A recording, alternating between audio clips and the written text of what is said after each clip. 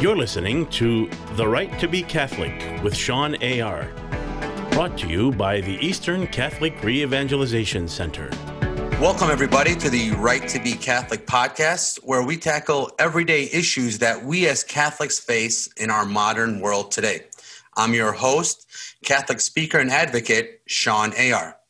So today's show will focus on what we as Catholics believe. We'll touch on a few topics that Catholics believe in, and a lot of misconception around those from non-Catholics or even, sadly, from Catholics in our faith. A few of the topics that we're going to be talking about today is veneration to our Holy Mother, saints that we pray with, and the Eucharist. And we'll tackle those three issues on the podcast. And hopefully by the end of the podcast, we'll have a better understanding as to what we as Catholics believe when it comes to those three topics. The quote I have for us today comes from Bishop Fulton Sheen. And Bishop Fulton Sheen is one of our great Catholic bishops. He's one of our modern bishops. And I urge all of our listeners to go and listen to this wonderful man and listen to his homilies. There's many ways you can go about doing that. You can go on YouTube. There's an app. You can go and read his homilies. He's an amazing man. The quote that he said was, if you do not live what you believe, you will end up believing what you live. And I think it's very powerful because we as Catholics have to make sure that we do believe in what the Catholic Church says and not only pick and choose what we feel is right. And hopefully today in this session, we'll talk more and more about that. I also wanted to talk about, so if you're still confused and if you're wondering what do Catholics actually believe, we actually state what we believe in our Mass, every Mass that we have. And if you're ever wondering what that is the Creed. And the one I wanted to refer to now is called the Nicene Creed, which came from the Council of Nicaea around 325 AD, where the bishops met to talk about moral issues or issues of the faith. And they came and they put together this creed to show people or even the believers what we as Catholics believe. And I want to read it to you guys now. And actually, we say this at Mass all the time. So it goes, we believe in one God, the Father Almighty, maker of heaven and earth, of all that is seen and unseen. We believe in one Lord Jesus Christ, the only Son of God, eternally begotten of the Father, God from God, light from light, true God from true God, begotten, not made, one in being with the Father. Through him all things were made. For us men and for our salvation, he came down from heaven. By the power of the Holy Spirit, he became incarnate from the Virgin Mary and was made man. For our sake, he was crucified under Pontius Pilate. He suffered death and was buried. On the third day, he rose again in accordance with the scriptures. He ascended into heaven and is seated at the right hand of the Father. He will come again in glory to judge the living and the dead, and his kingdom will have no end. We believe in the Holy Spirit, the Lord, the giver of life, who proceeds from the Father and the Son. With the Father and the Son, he is worshiped and glorified. He is spoken through the prophets. We believe in the Holy Catholic and Apostolic Church. We acknowledge one baptism and the forgiveness of sins. We look forward to the resurrection of the dead and the life of the world to come. Amen. So again, that's the creed that we say at Mass. There are different creeds. There's the Apostles' Creed, and this is the Nicene Creed. But that's the one I wanted to reference for this topic because it puts together beautifully what we as Catholics believe. And to help me do that, I have a wonderful guest. I have with me Father Kevin Yono. Father, thank you for joining us. Oh, no problem. Thank you for having me. Father, before we start, I want to tell our guest, do you know what you and I have in common besides being faithful men of God? And I'm going to say we're both good-looking guys, but faithful men of God. Do you know what else we have in common? We are cousins. We are cousins. And we're cousins because of one man named Jeff Yono. So Jeff is my brother-in-law. He's married to my sister, and he's also Kevin's first cousin. So Kevin, Father, I'm going to tell you this. You didn't choose him. We chose him. So we love him more than you guys do. I'm just going to put that out there in case he's listening. You know what I mean? No, I love Jeff too. I love Jeff. Yeah. Father, thanks for coming on. Father, earlier you and I were talking about your journey to becoming a priest and how your love for the Lord came about. You want to share that with our listeners, please? Yeah, so for me, I used to go to church a lot, when I was young. But for a little while, I just got distracted by work. And it's kind of a long story, but I went through a deeper conversion when I was around 21 years old.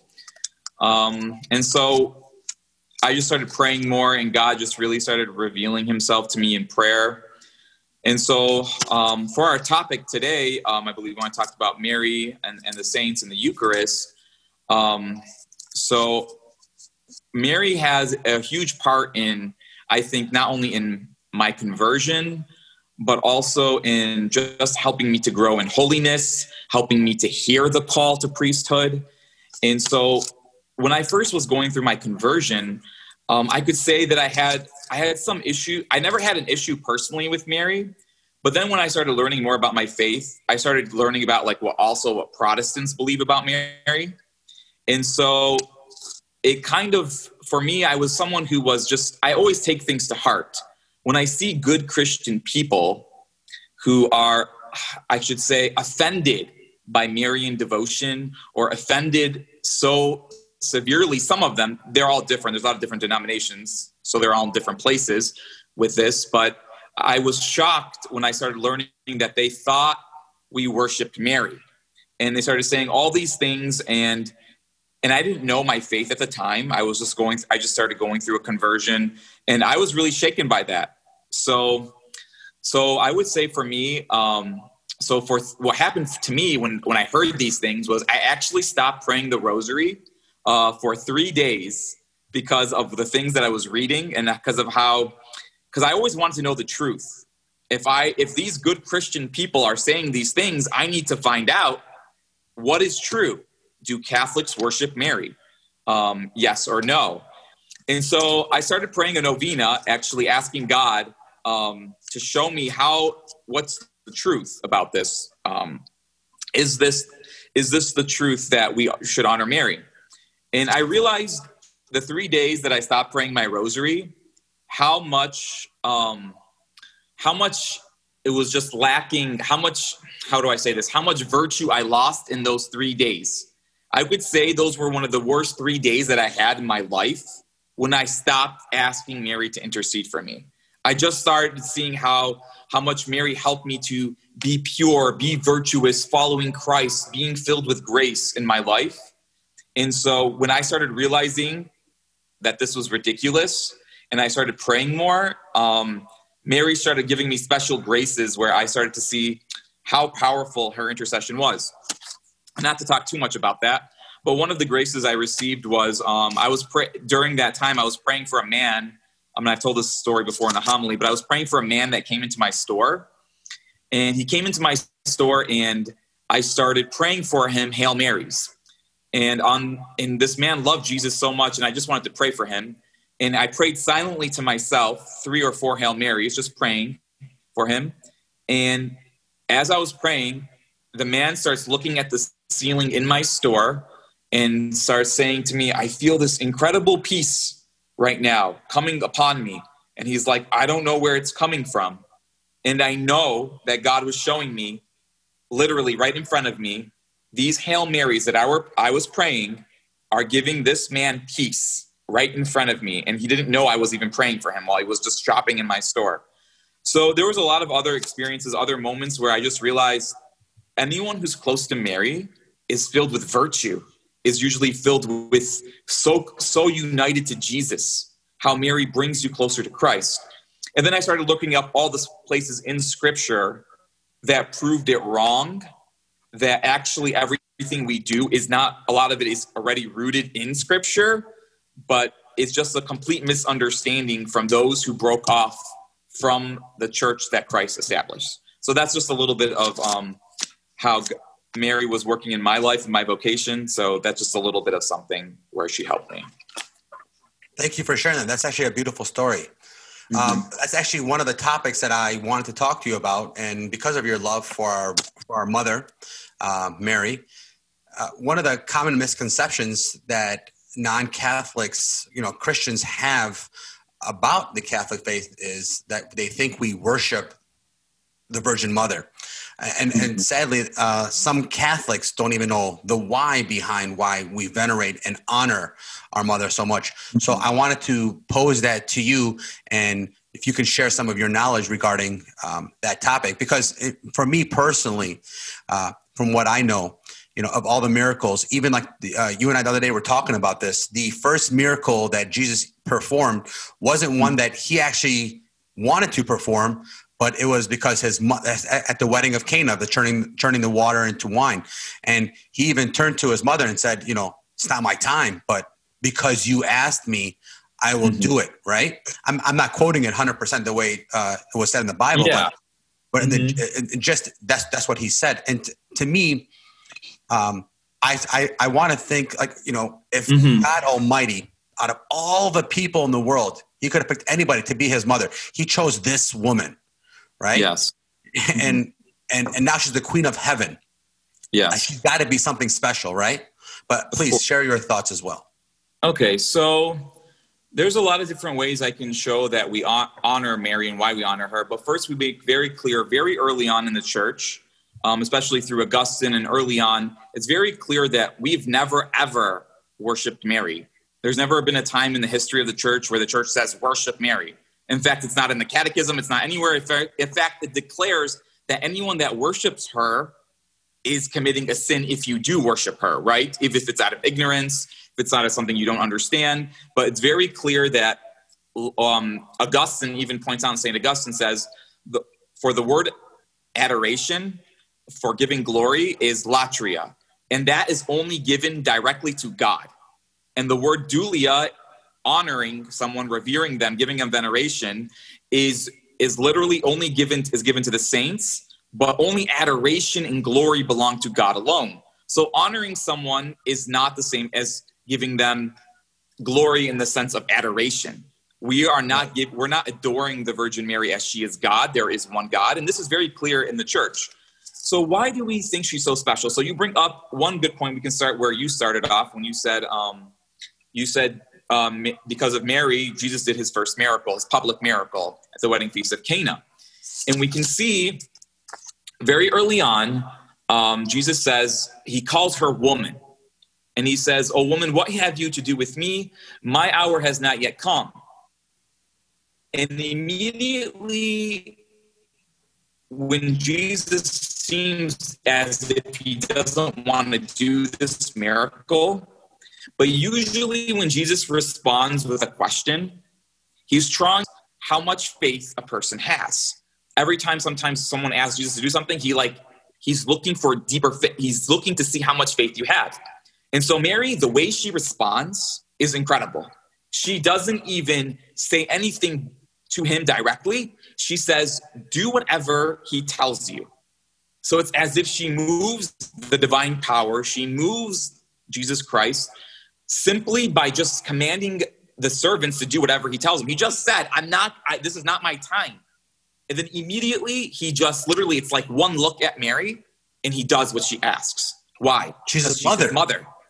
Right. Yeah, exactly. He honors his mother, right? And he's not trying to be insulting to his mother by calling her woman. And we're going to get more deeply into that. He says, right. Oh, woman, right? And so the church fathers begin to look at this word woman and start realizing that it's pointing to something greater than, it's pointing to her identity, right? Because this is why Jesus is calling her woman. No one in Jewish tradition ever calls their mother, just randomly calls her woman. That doesn't really make any sense unless you know scripture, right? Because the writer is trying to show us what's going on by putting it in what Jesus says. And so what I want to do is to go first to the foot of the cross and just to begin to see where Jesus begins to call, another place that Jesus calls her woman. So we can make this connection. John, correct? Yes, which is thought of to be the beloved disciple John at the foot of the cross. So this is in John 19, verse 26, starting in 26. He says, when Jesus saw his mother and the disciple there whom he loved, he said to his mother, "Woman, behold your son." Then he said to the disciple, behold your mother. And from that hour, the disciple took her into his home. And here we see that the writer doesn't even use John's name, but it just says he's the beloved, he's the disciple that Jesus loved. And the writer is usually writing this as a certain literary style so that a person can place themselves in the shoes of the disciple. Oh, wow. Everything Jesus said on the cross had deep spiritual meaning. Like when Jesus says the words, I thirst, he's not simply saying I'm thirsty for something. When Jesus says, my God, why have you forsaken me? He's quoting Psalm 22. He's saying something far deeper than that about trust in God. Everything Jesus did, Father, forgive them, for they do not know what they are doing. Today you'll be with me in paradise. These have deep spiritual meaning for us, but all of a sudden, for a lot of Christians, this just means, Jesus is just saying to Mary, hey, I want John to take care of you, especially the way he says it. Woman, behold your son. Son, behold your mother.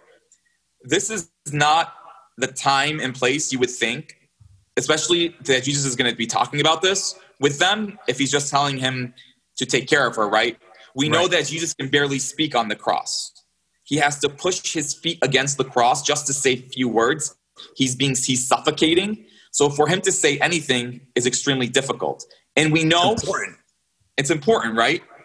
And so we know that Jesus is going to rise in less than 72 hours. We know that Jesus is going to rise, and he knows he's going to rise from the dead. Where has Mary been for 3 years? We don't see her back and forth really much at the wedding feast of Cana. So why all of a sudden does she need someone to take care of her who is not even a relative?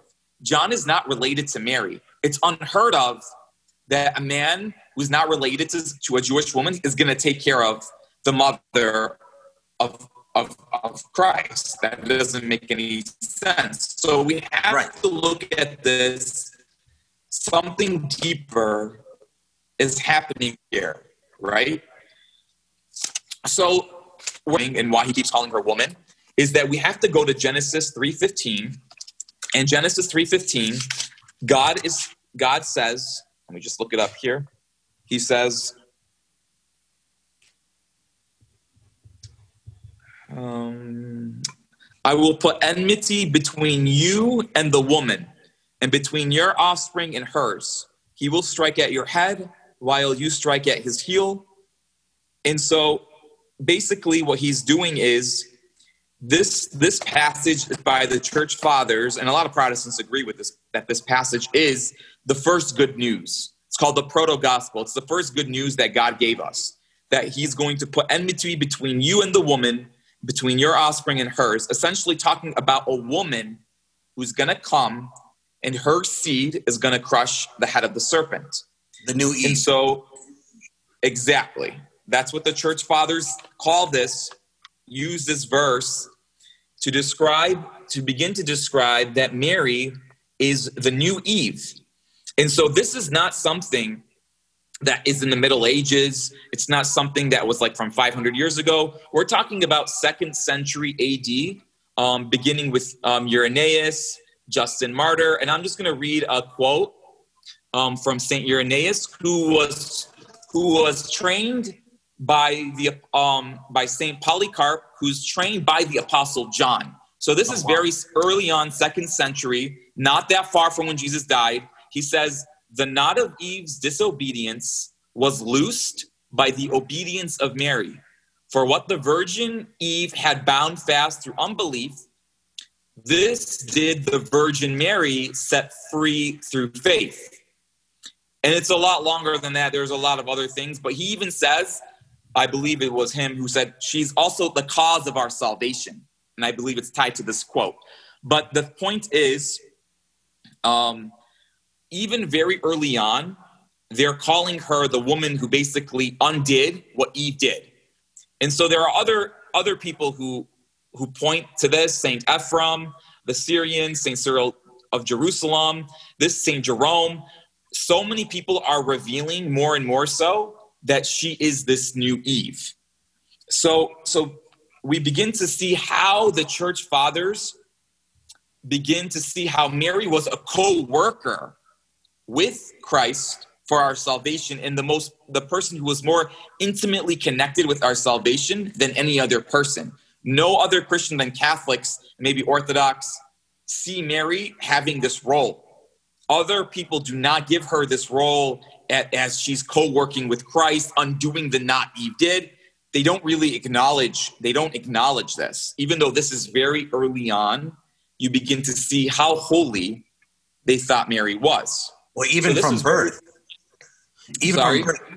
birth, a lot of Catholics misinterpret this as well. The Immaculate Conception is not Jesus Christ. It was Mother Mary when she was born. Right. Mm-hmm. So if God himself, made this woman so pure because he was preparing the way for, his son to be born through this woman, why would he go that length, mm-hmm. right? Because he knew she was something special.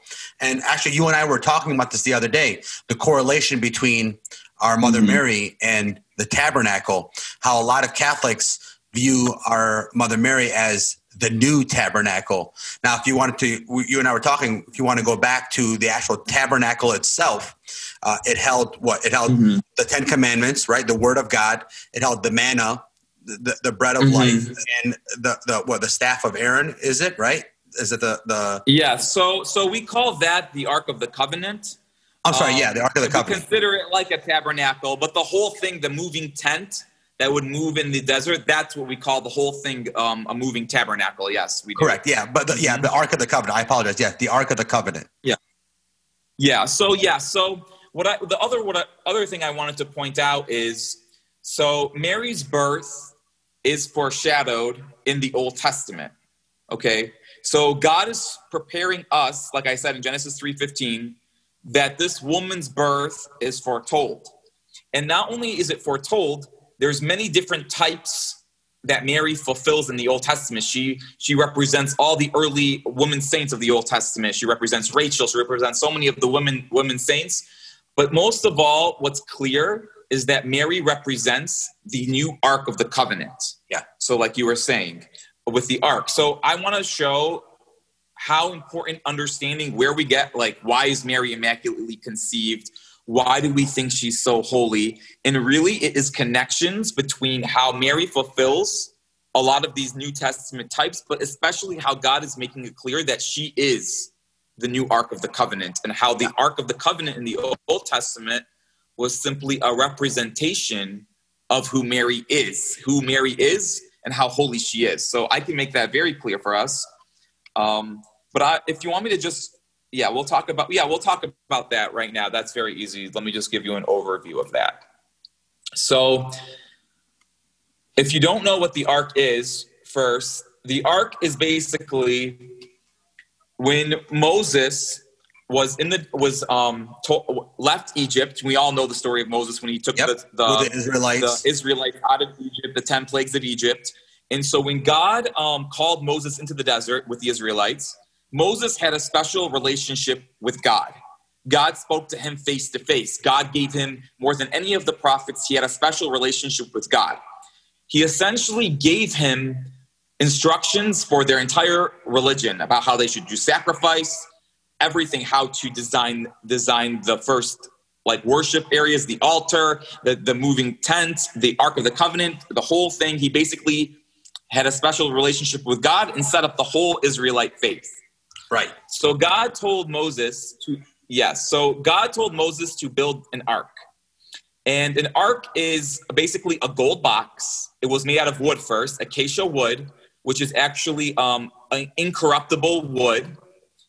And it would be lined with the purest gold that there is. It would be the gold of tahor, the word tahor meaning clean, pure, the purest gold. And it symbolized the absolute holiness of the ark, and had golden poles, and they would carry it around. And like you said, it had the manna that fell from heaven. Yep. The bread that fell from heaven that fed the Israelites. It had the staff of Aaron, which represents his priesthood, and it had the 10 Commandments, the tablet that Moses brought down from Mount Sinai and placed inside the ark. And so God told Moses, so this is where we get into understanding like how sometimes some people think having statues is sinful. And so Moses actually said to build 2 golden cherubims, 2 statues of angels. Angels, and to place them on the ark.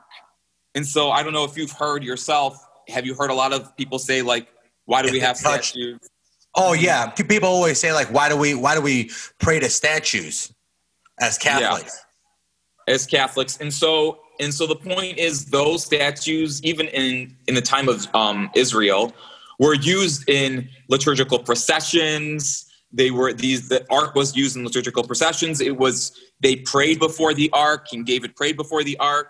He worshiped God before the ark, and they had statues on top of it. And so we make it clear as Catholics, we're not worshiping any statue. And if any Catholic is worshiping a statue, they're actually sinning. Yeah. It's supposed to remind you to pray and to remember the Blessed Virgin Mary, to ask her for her prayers, but it's not to be worshipped itself. Worship belongs to God alone. So anyway, so it shows clearly that they had statues and they did make statues. So in the 10 Commandments, when we say God said, don't make a graven image, he's saying, do not make an image to be worshipped. We do not make any images to be worshipped. For example, no one in the Protestant church, and I got a little bit cut off from the Ark of the Covenant, but I'm going to go back to that. But because I'm talking about statues, no one, for example, if you saw like Mount Rushmore or a statue of a president or Abraham Lincoln or someone, no one's ever going to say that, oh, that's idolatry, simply having a statue. It reminds you of that person. Right. It reminds you of that person, or having a picture of someone in your house, of your family member. Right. No one's going to say that's idol worship by having that to remind you of that person, right? No, exactly. And so, no one will say that. But when it comes to Catholics having statues, they keep thinking that we're using them in idol worship. And I don't blame some Protestants, because they do see us praying before the statue, but we are usually either talking to Jesus or we are asking a saint in heaven to pray for us. It's to remind us to pray, right? Intercession, yeah, exactly. Exactly. It's never, ever worshipped, ever. And that's the truth. And anyone who thinks that is just confused, because they're not used to having these in their church, in their Protestant churches, a lot of churches, not all of them, but having these things. Right. So it could seem confusing on the outside, but when you really learn and understand what Catholics are doing, you'll see that we do not worship the statue. In fact, it's sinful if anyone does. Correct. So make that clear. And so going back to the ark. So we see that the ark has these holy things that God said, the manna, the staff of Aaron, the 10 Commandments. And so the holiness of the ark is the holiest object that Israel has. It's essentially the throne of God. The cloud comes upon it, descends upon it, and it's known as the mercy seat of God. God comes upon the ark. Only God does. And it's so holy, this object is so holy, that if you touched it without permission, you would die. Someone even attempted to touch it, didn't even get to touch it, attempted to touch it in the Old Testament, and instantly was killed by God, instantly, vaporized. Why? Because the holiness of the ark is showing you how holy it is. And so this is simply a type of Mary, okay? Types are something that a person or an object or something that's fulfilled and completed in the New Testament, something that's came in the Old Testament pointing to something greater in the future. So we can make this very clear, and I went over this with you before, but I'm going to make it very clear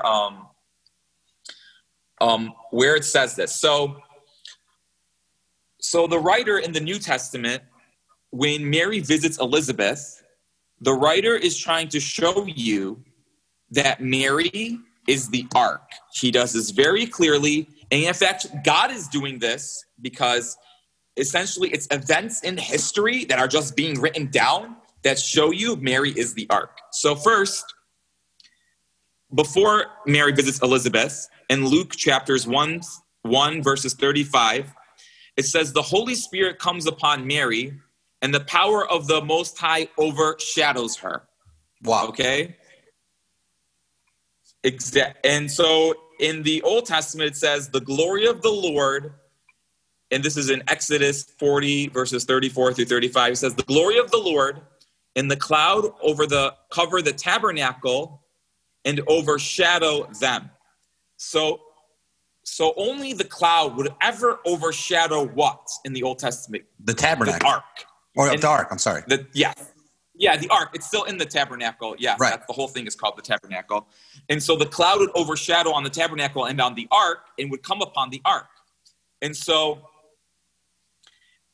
now in the New Testament, God is going to overshadow Mary. This is incredible. Right. Yeah. A person, a human being, the cloud is going to come upon her. This is like, how could it would think it should kill her. Right. Like, if God is going to overshadow you in this way and come upon you, how can you accept this? So not only that, but then Mary goes into the hill country to visit Elizabeth. So in Luke 1:30, I'm sorry? Her cousin, correct? Yeah, her cousin. And in Luke 1:39, he says, Mary arose and went into the hill country of Judah to visit Elizabeth. And in 2 Samuel 6:2, it says, David arose and went to the hill country of Judah, just like Mary, hill country of Judah. Then Luke 1:43 says, Saint Elizabeth admits her unworthiness to receive Mary by exclaiming, and why is it granted to me that the mother of my Lord should come to me? And then David says the same thing. He says, David admits his unworthiness to receive the ark by exclaiming, how can the ark of the Lord come to me? This is 2 Samuel 6:9. And then we see David leap before the ark as it was brought in with shouting. It says, and this is 2 Samuel 6:15 through 16. And then it says, John leaped in Elizabeth's womb at the sound of Mary's voice, and Elizabeth cried with a loud shout. Luke 1:41 through 42. And then it says, the ark remained in the hill country in the house of Obadiah 3 months. And it says, Mary remained in the hill country in Elizabeth's house 3 months. There's nothing more clear than I've seen, like crystal clear parallel, crystal clear showing you that Mary is the new ark. It's the new ark, 100%. I mean, those examples you just gave right now, like how you said, we're crystal clear on that. Crystal clear. You know, to me, myself, I always tell people, you know, who argue the fact that that the mother, like, why do we give so much honor to the Virgin Mother? And I tell them, for example, in your own life, and I tell them, are you close to your mother? And they're like, and most times people say, like, I'm very close. I'll do anything for her. And I tell them, so if I want something from you, I'm going to go to your mother to get it from you if I really wanted it for you or from you. And I tell them, okay, so if Jesus Christ loved his mother so much, and it's proven time and time again how much he's loved her, right? When I want something from my Lord, if I go to his mother, I truly believe that you know, and you and I were talking about this, how she's actually the mother of God. You know, a lot of people refer to her as the mother of Jesus, or she's the mother of God, right? Because Jesus is God. But and I tell him, you know, if I want something from my Lord, I'm going to go to his mother. And I really do believe that when she presents this, like, hey, on behalf of me, do this for me, just like how she asked at the wedding of Cana, do this for me, right? Just do what I tell you to do. And he does it. It's time again and proven. But these points you brought up were actually amazing. And you know, I really feel that. And go ahead. No. So what I was trying to say is, so if for typology and how it works, when we talk about types of the Old Testament, the New Testament fulfillments are always greater than their Old Testament types. Right. So the ark is nothing compared to actually what Mary is. And when you really think about that, that's actually scary.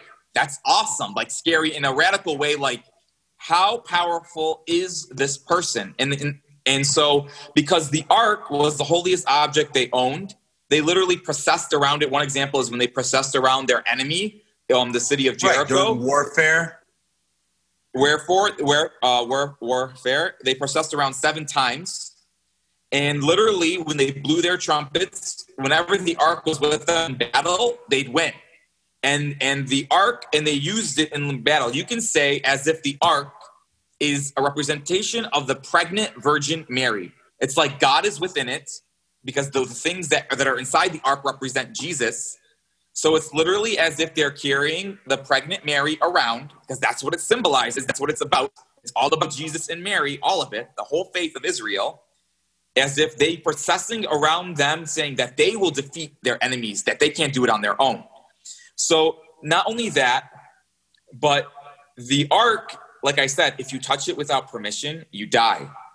Then if that's just a foreshadowment of Mary, then like the whole one story I like to share is I believe it's in the book of Eusebius, church history, and I'm pretty sure it's in there. I don't quote me on this, but I'm pretty sure it's in this early church, very widely known church historian, one of the early ones who documented a lot of the early church history, has a story about Mary visiting a city.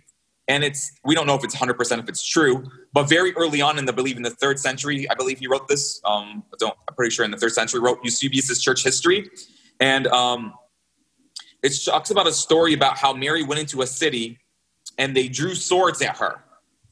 And all the swords in the entire city, this is after Christ's resurrection, of course, all the swords in the city melted when they drew swords at her. And this is actually documented in an early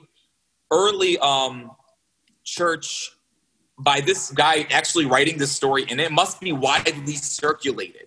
This story about how the Blessed Virgin Mary, how they just tried to attack her, and all the swords, it says, in the entire kingdom melted, and she went up to the king, and she they converted the whole city to Christianity, or a town, or whatever it was. And I have to look up the story, but it's a good story to look up. But it's something, and one example about how early on Mary in the early church was thought of revered, highly honored, even in the liturgy as time progresses, about her dormition, her assumption, her holiness, her intercession. This is all early centuries of the church, not something that just developed in the 15th century, the 13th century. This is developed early, not later. Just like with the new Eve, 2nd century, thinking that she was the cause of our salvation. This is not, some people think that, where do we get this from? The problem is when people break off from the church, when you break off from the Catholic Church and from the apostolic churches, you lose all this tradition, which is good tradition, of how we are to have faith, how we are to pray, how we are to honor God. We lose all of that when you just simply take the Bible and give it to a bunch of people and say, okay, now you figure it out. You're all going to come up with different things.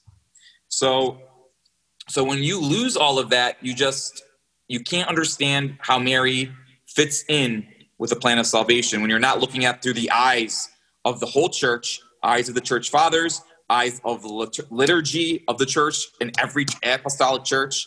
If you're not looking at it through history, you're just, how did you come up with it? Because these churches sprung out later on, so they're not going to have it the way we do.